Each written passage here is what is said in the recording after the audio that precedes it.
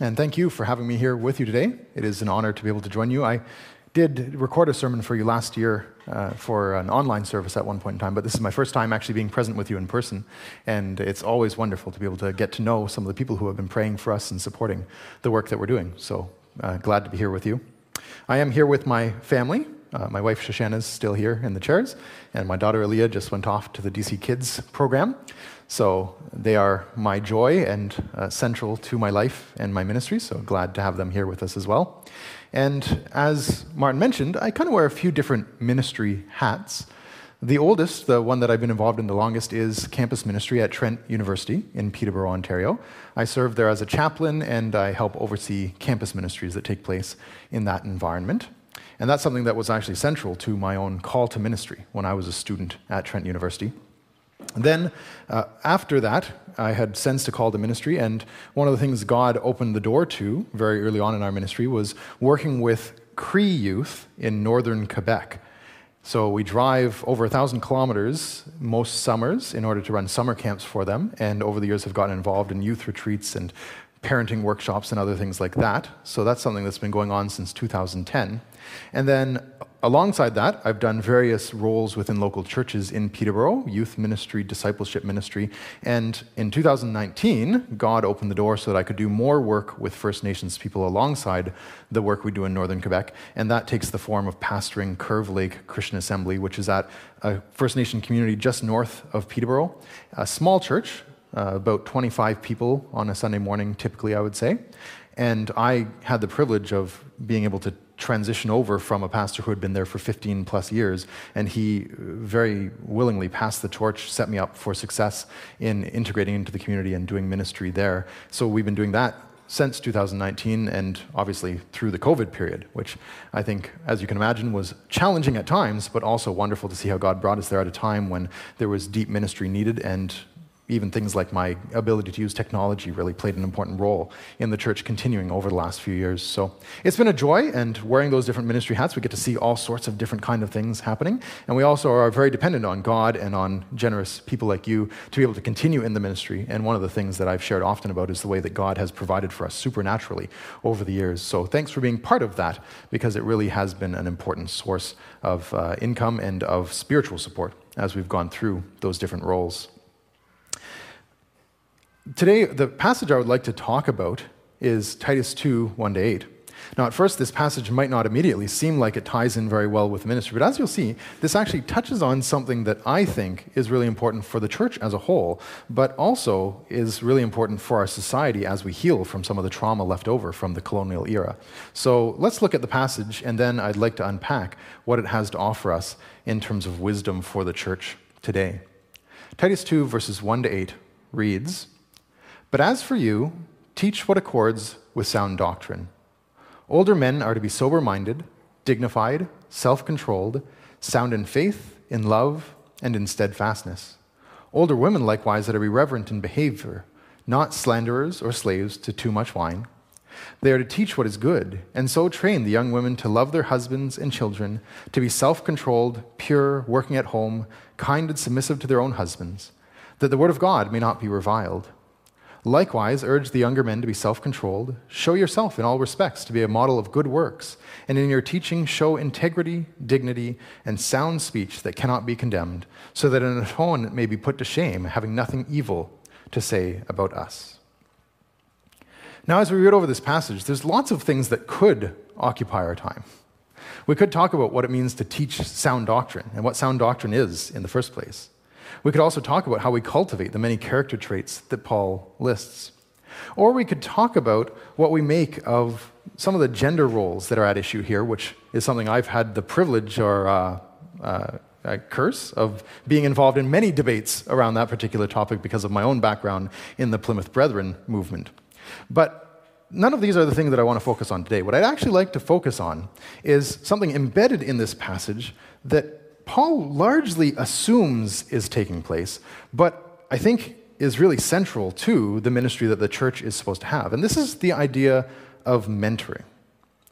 Paul instructs that older men and women should be teaching younger men and women in the faith and being role models for them as they grow up in the faith.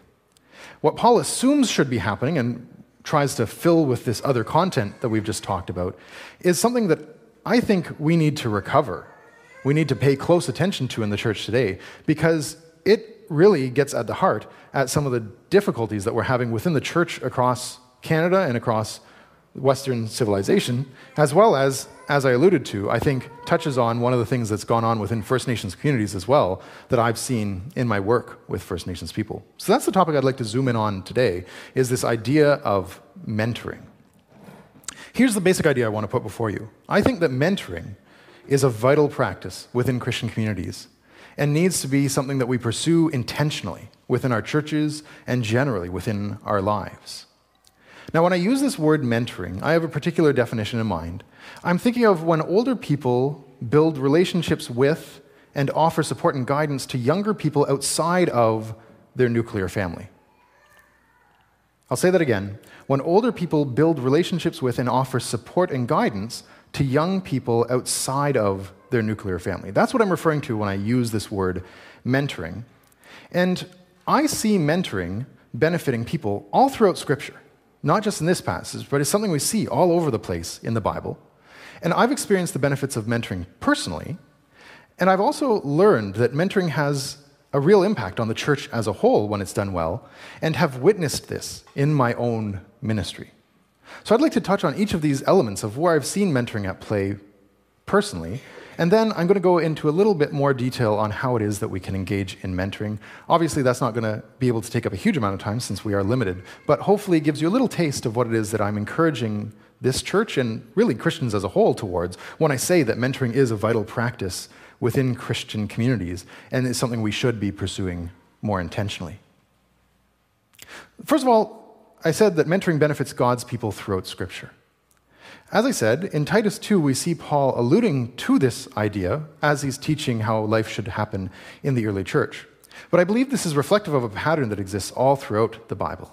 We see a number of really profound mentoring relationships shaping the life of leaders within Israel and the church, including Abraham mentoring his nephew Lot, or Jethro mentoring Moses as he's beginning to lead Israel, or Naomi mentoring her daughter-in-law Ruth at a time of painful transition for their family, or Mordecai mentoring his cousin Esther.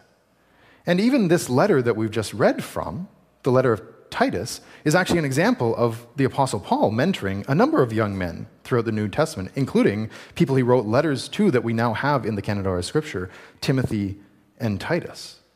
So we see in all of these relationships, there is this pattern of somebody older and more mature in their faith coming alongside somebody younger and less mature in their faith and being present in their lives and then offering support and guidance as they go through the challenges of following God in their own unique time and way.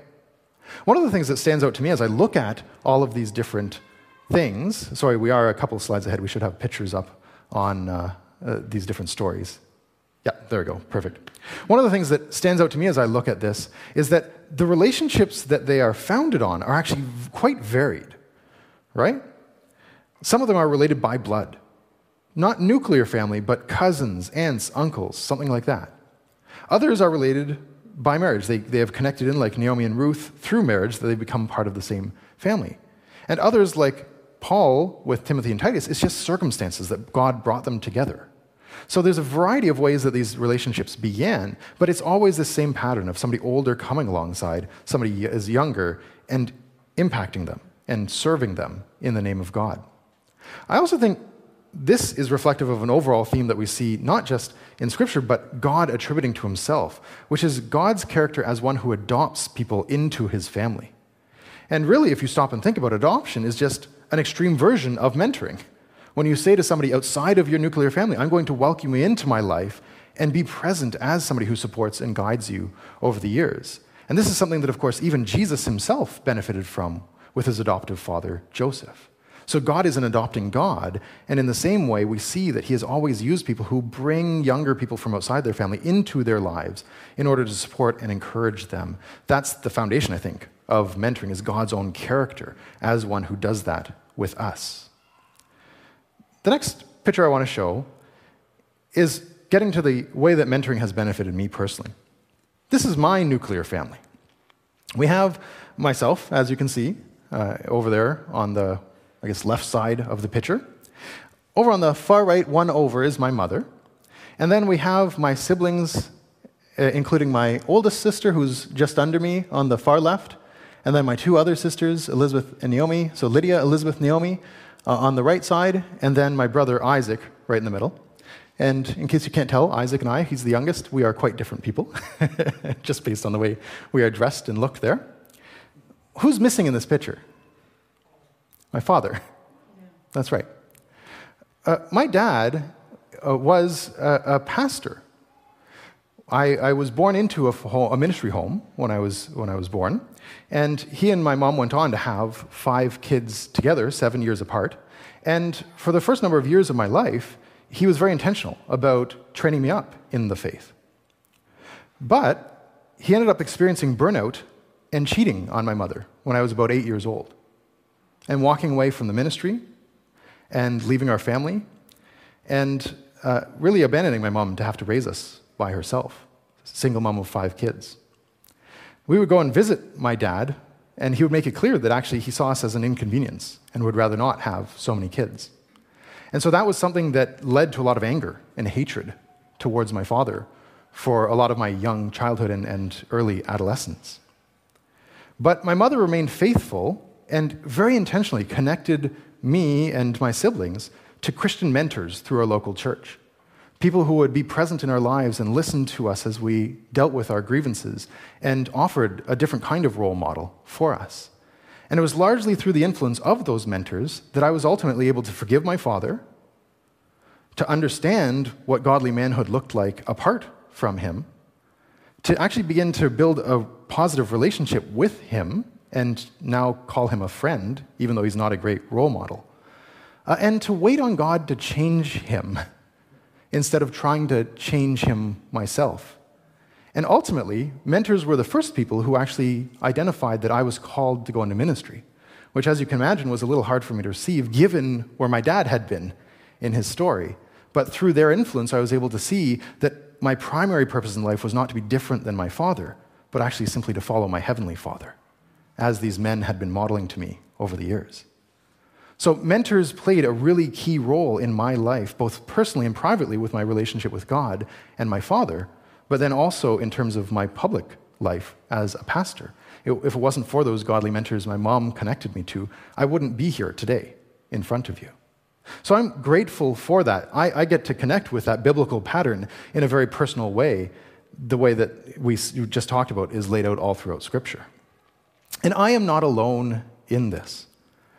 Good research has been done, actually here in Canada even, that shows that mentoring benefits people right across the church. There's 2 studies that were done, they're a little bit dated now, 10 to 15 years ago at this point in time, but they actually are still used as a standard of good research within the Canadian church. They're called Hemorrhaging Faith and Renegotiating Faith. The first was done as a group study trying to understand the experience of millennials that were raised in the church. And then the second was a deeper study, trying to understand more deeply what the experience of those who were involved in that first study was like. And what they found was that when it came to young people staying in the church, one factor really stood out above all else, and that was what their home life was like. The family that they were from had a huge influence on whether young people actually stayed engaged in their faith, if they were raised up in it. But then secondary, very closely linked to the life of the family, were 3 different things that all served a similar purpose: youth ministry, camp ministry, and mentoring relationships. And as they dug deeper into the experience of those who had positively experienced those things and gone on to remain as Christians when they were older, the thing that they found was that all 3 of those different environments, what they did was they allowed young people to differentiate themselves and their faith from their parents while still having a healthy environment where they could stay connected to God and to Christian communities. Now, this might not be that surprising. If I asked you what's important for young people to be involved in, I'd imagine you'd say, well, these things. But what stands out to me when I read these studies is that we tend to focus a lot on the youth groups and the camp ministries. I don't know that many Christian communities that are really intentional about that third part, the mentoring relationships. And as I've alluded to, for me personally, having benefited from that, and reading these studies and hearing that, hey, there's actually other people who have really benefited from that. This is a burden that God has placed on my heart. We maybe need to pay more attention to that piece as well, because I think they can really complement the life of the family in helping young people to grow up and remain in the faith and even become mature Christian leaders. I think this is particularly important at a time when the gap between generations is so stark. Because one of the things I hear all the time when I visit churches and hear what's going on, when I look at the churches I've been involved in, is that older people especially often feel like, I just don't know how to relate to the younger people around me. I feel like I don't understand them, and they don't want anything to do with me. And I think this is something that is really damaging the church over time. We're seeing a decrease across generations in terms of people participating in the church and Christianity in general. And so I think we need to be revisiting, okay, how do we make sure that the ones that we have with us are raised up in the faith in a real way that will last in their lives? And how do we actually begin reaching out and reintegrating some of those young people into the church? And I think mentoring plays a really important role in that, based on studies like this one, as well as what I see in the Bible and my own experience. And I have also seen firsthand the benefits of these tools in my own ministry. I'll get one more picture to put up here.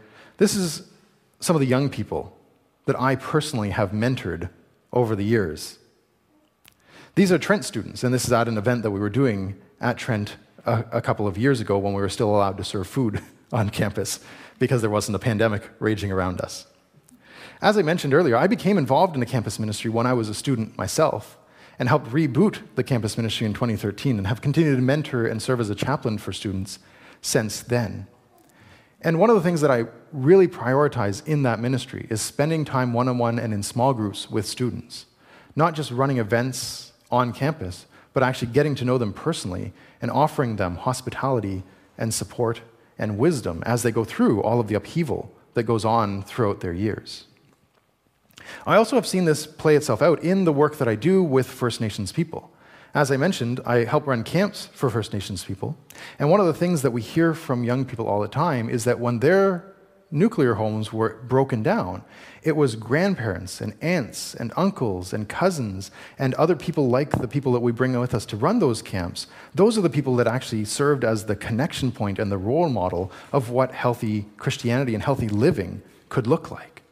So it's really amazing when I talk to the young people involved in those camps, and they will talk about being in very abusive environments, but then they'll say, but my grandma's praying for me. But my cousin helped me get out when I needed to. But I reached out to one of the camp leaders that I knew when I was in a time of crisis, and they helped me get out of that time of crisis. And it's those people on the outside that often are the saving grace for First Nations people as they deal with the intergenerational trauma in their communities that help them to begin healing from that and find hope in the midst of those circumstances. I've also seen this at work even just in the neighborhoods around me as I get to know the kids in my neighbors' homes or in my family life. One of the greatest joys for me is that I have a kind of parental relationship with Shoshana's younger sister because she was from a pretty rough background and we had to bring her out and have her live with us through her upper adolescence. And I actually got to walk her down the aisle on the day of her marriage. That was a real treasure to be part of her life in that way. And I've seen how she's been able to grow out of some of the hurt that she was dealing with into a mature young woman this day, partly because of the fact that we took her in that way. Again, one of the things I've seen over and over again in my ministry work is that the gap between generations is a big one. And interestingly, this is one of the things that I see in both white communities and in Indigenous communities. Now, I think the source is different. If we look historically, the gap that exists between generations in Indigenous communities was actually very intentionally cultivated. That when we look at the history of residential schools and forced adoptions and other measures that took place, there was actually a real attempt by the government and by Christian institutions at times to interrupt the transference of values across generations. And that breaks my heart, the fact that we actually did that to people. Though I suspect that none of us were directly culpable for that. It's kind of the legacy of the relationship between our peoples. That was done to try and stop their culture from continuing. And in so doing, parental relationships were broken down, and there's a real trauma that's passed down across generations instead. I don't think we have that same sense that it was inflicted on us by an outside source, but it was inflicted on us, I think actually often by ourselves. When you look at the history of our societies, I think that what happened was there were these great wars that took place in the 20th century, and that led to a great deal of trauma and death and a breakdown of relationships across generations over a number of decades. And as a result of that, I think you see that there was a generation that was deeply traumatized and didn't know how to parent, and then their kids grew up not getting the kind of parenting that they needed and struggling to figure out how to do it themselves. And it's kind of been a slow process of rebuilding from that point onwards. And alongside that, in both Indigenous communities and white communities, even as we've been trying to figure out how to overcome those historic traumas that went on in our communities, there's been this really rapid change in how generations function because of the expansion of technology, like the introduction of internet and cell phones and things like that, video games, things like that older people look at and go, I just don't even understand. I don't know how to make this cell phone thing work, and this is something they're on 24/7. What do I do with this? Right? So there's been a rapid change of how our culture functions, even as across generations we're trying to figure out how do we go back to the kind of parenting that maybe existed before some of the traumas that we suffered in our communities. So I think looking at all of this, the fact that there has been this breakdown across generations, and yet we see this pattern of when people can come alongside people outside their homes, it can be a source of healing and strength and hope for those who aren't receiving good parenting, who aren't receiving the kind of upbringing that they ought to have. I think this is something that really should push us to invest in mentoring relationships within Christian communities. This is one of the biggest ways that we can be a light to the nations. This is one of the biggest ways we can contribute to the rebuilding of our society. If we want our society to yet again come back to their first love of Jesus Christ, I think one of the ways we do this is by repairing the intergenerational traumas in building strong mentoring relationships. That's one of the key ministries that we can offer to people. And one of my greatest joys is when somebody affirms the value of what I've offered them in that regard. They say, Ben, you're like a second father, or you're like an uncle to me. You've played this really critical role in my life. But one of the things that breaks my heart is that often I hear, but no one else has ever done this to me. No one else has ever offered me this kind of mentoring relationship. So this is my invitation, is let us commit ourselves to this in a fresh way and try and cultivate mentoring relationships, because I've seen the importance that it had both in Scripture and in my own life, as well as the ministry that I'm involved in and the studies that have been done of ministries like mine. Of course, the inevitable question that comes up is, how do I do this?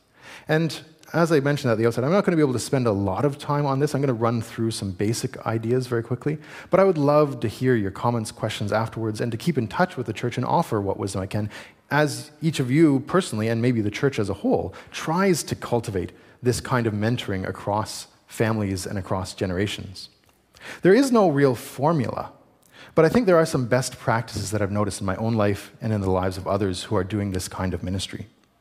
First of all, this can be done by anyone to anyone if there's a gap in age or in experience. An older, more experienced person can come along, a younger, less experienced person. You don't have to be somebody who's an actual senior to mentor somebody who's younger. You can do this with somebody who's just a few years younger than yourself or less experienced in the faith. Here's some of the tips that I offer, and I want to note, these can be initiated by either party, the mentor or the mentee, although I always encourage the older, more experienced person to take initiative where they can. First of all, ask God. Invite Him into your life to help you discern who you should speak with about the possibility of building a mentoring relationship. And of course, as you do so, make sure that the parents of whoever is involved in it and the church are on board if necessary. Right? If the kind of relationship where you think there might be some concern about you initiating that relationship, make sure the church and the parents are on board with that. But I believe God can and will guide you to one or two people in your vicinity that you might be able to come alongside and mentor or be mentored by. Secondly, pick an age-appropriate and safe activity that you can do together. Mentoring can take place at any age, but of course you need to be discerning what is their capacity for building strong relationships. With younger kids, it might just be going to an activity. I had people who took me to hockey games or baseball games or things like that. Just doing that can be a very valuable mentoring ministry. Once you get older, it might be sitting down for coffee or something like that, having a good long conversation together, as long as it's done in a way that's safe and age-appropriate. Then I encourage people, share life stories with each other. Swap your stories. Tell the person that you're with about your own personal story, the journey that you've been on, some of the hardships that you faced, and then invite the other person to do the same. There's nothing better than getting to know each other's stories for solidifying a relationship of trust. Then, as you do that and following, ask lots of good questions. If you don't understand, or even if you're slightly offended by something, take a curious stance instead of pulling back from the relationship. Ask for clarification. Try and understand what it is that's going on inside of their heart and inside of their mind as they share those things with you. And in my experience, just that alone, being willing to take a curious stance, builds a certain kind of trust that allows you to then speak into those situations if there is something that needs to be addressed. Make sure to keep on meeting. Consistency and time are the most important building blocks for a trust relationship where you'll be able to offer support and wisdom over time. Just keep coming back. That alone communicates something vital to young people, that you can be trusted and that you really do care about them. I encourage people, as you do that, actually end each meeting talking about what can we do next. That's a good way to be accountable, to keep on following through with the other person. Then, as you do this, you invest in them using time and relationship building. Then you can begin to extend or to invite wisdom when you see the opportunity. Now, as you do this, one of the things I note, I language is always best. Instead of saying, you should do this, to say, if I were in that situation, here's what I would do. Or even better, when I was in a situation like that, here's what I did. That often is received better than, here's what you need to do to fix this. And remember, your job is not to fix their circumstance, but simply to be one piece of what God uses to help them navigate whatever it is that's on their plate. And finally, transition well. If the relationship needs to change, whether that's what you're doing together or it needs to take on a different form, or if it even needs to end, it is always best to do that on as strong a note as possible, and, if needed, to help them find another mentor or mentee afterwards. This is one of the things I really appreciate in the campus ministry. I love it when I get a message from a parent or a youth pastor or even sometimes a lead pastor of a church saying, I have a young person coming to be part of Trent University. I saw your name attached to a campus ministry at the university. Can you make sure that they have follow-through, that they've got somebody investing in their lives? That makes such a difference in the young person's life when there's that kind of continuity of care across transitions in life. Again, ask God, pick an activity, swap stories, ask questions, keep meeting, extend or invite wisdom, and transition well. We can go into more details if you want to talk with me privately outside of this, but hopefully just a helpful overview. This is what a mentoring relationship ultimately looks like when it's done well. So by way of recap, again, I've invited you to consider the fact that mentoring is a vital practice within Christian communities and needs to be something we intentionally pursue. My experience, my understanding of Scripture, my ministry work, and the research that's been done into our cultural situation all reveal the benefits of mentoring. And I think this is particularly important at a time when intergenerational divides are so big, both in white and in indigenous communities. There is no perfect formula for how we do this, but there are some best practices that I've offered you here today. And most of all, the most important thing is that you're just willing to try. And in my experience, just that, making the attempt to invest in younger people, makes a huge difference in their stories. Let's pray. Heavenly Father, we thank you for your love for us as revealed in your Son, Jesus Christ, and all throughout history and Scripture, that you are a God who loves to adopt us into your family, even though we have estranged ourselves from you, and that you work through those who are willing to come alongside people outside of their homes to be a role model and a positive influence in their life. Father, I pray that this church would be one that's defined by those positive intergenerational experiences, and that every individual here would see opportunities for that within their lives and be part of the healing across generations that we know you want to work as we recover from some of the wrongs that have been done throughout our society. In Jesus' name we pray. Amen.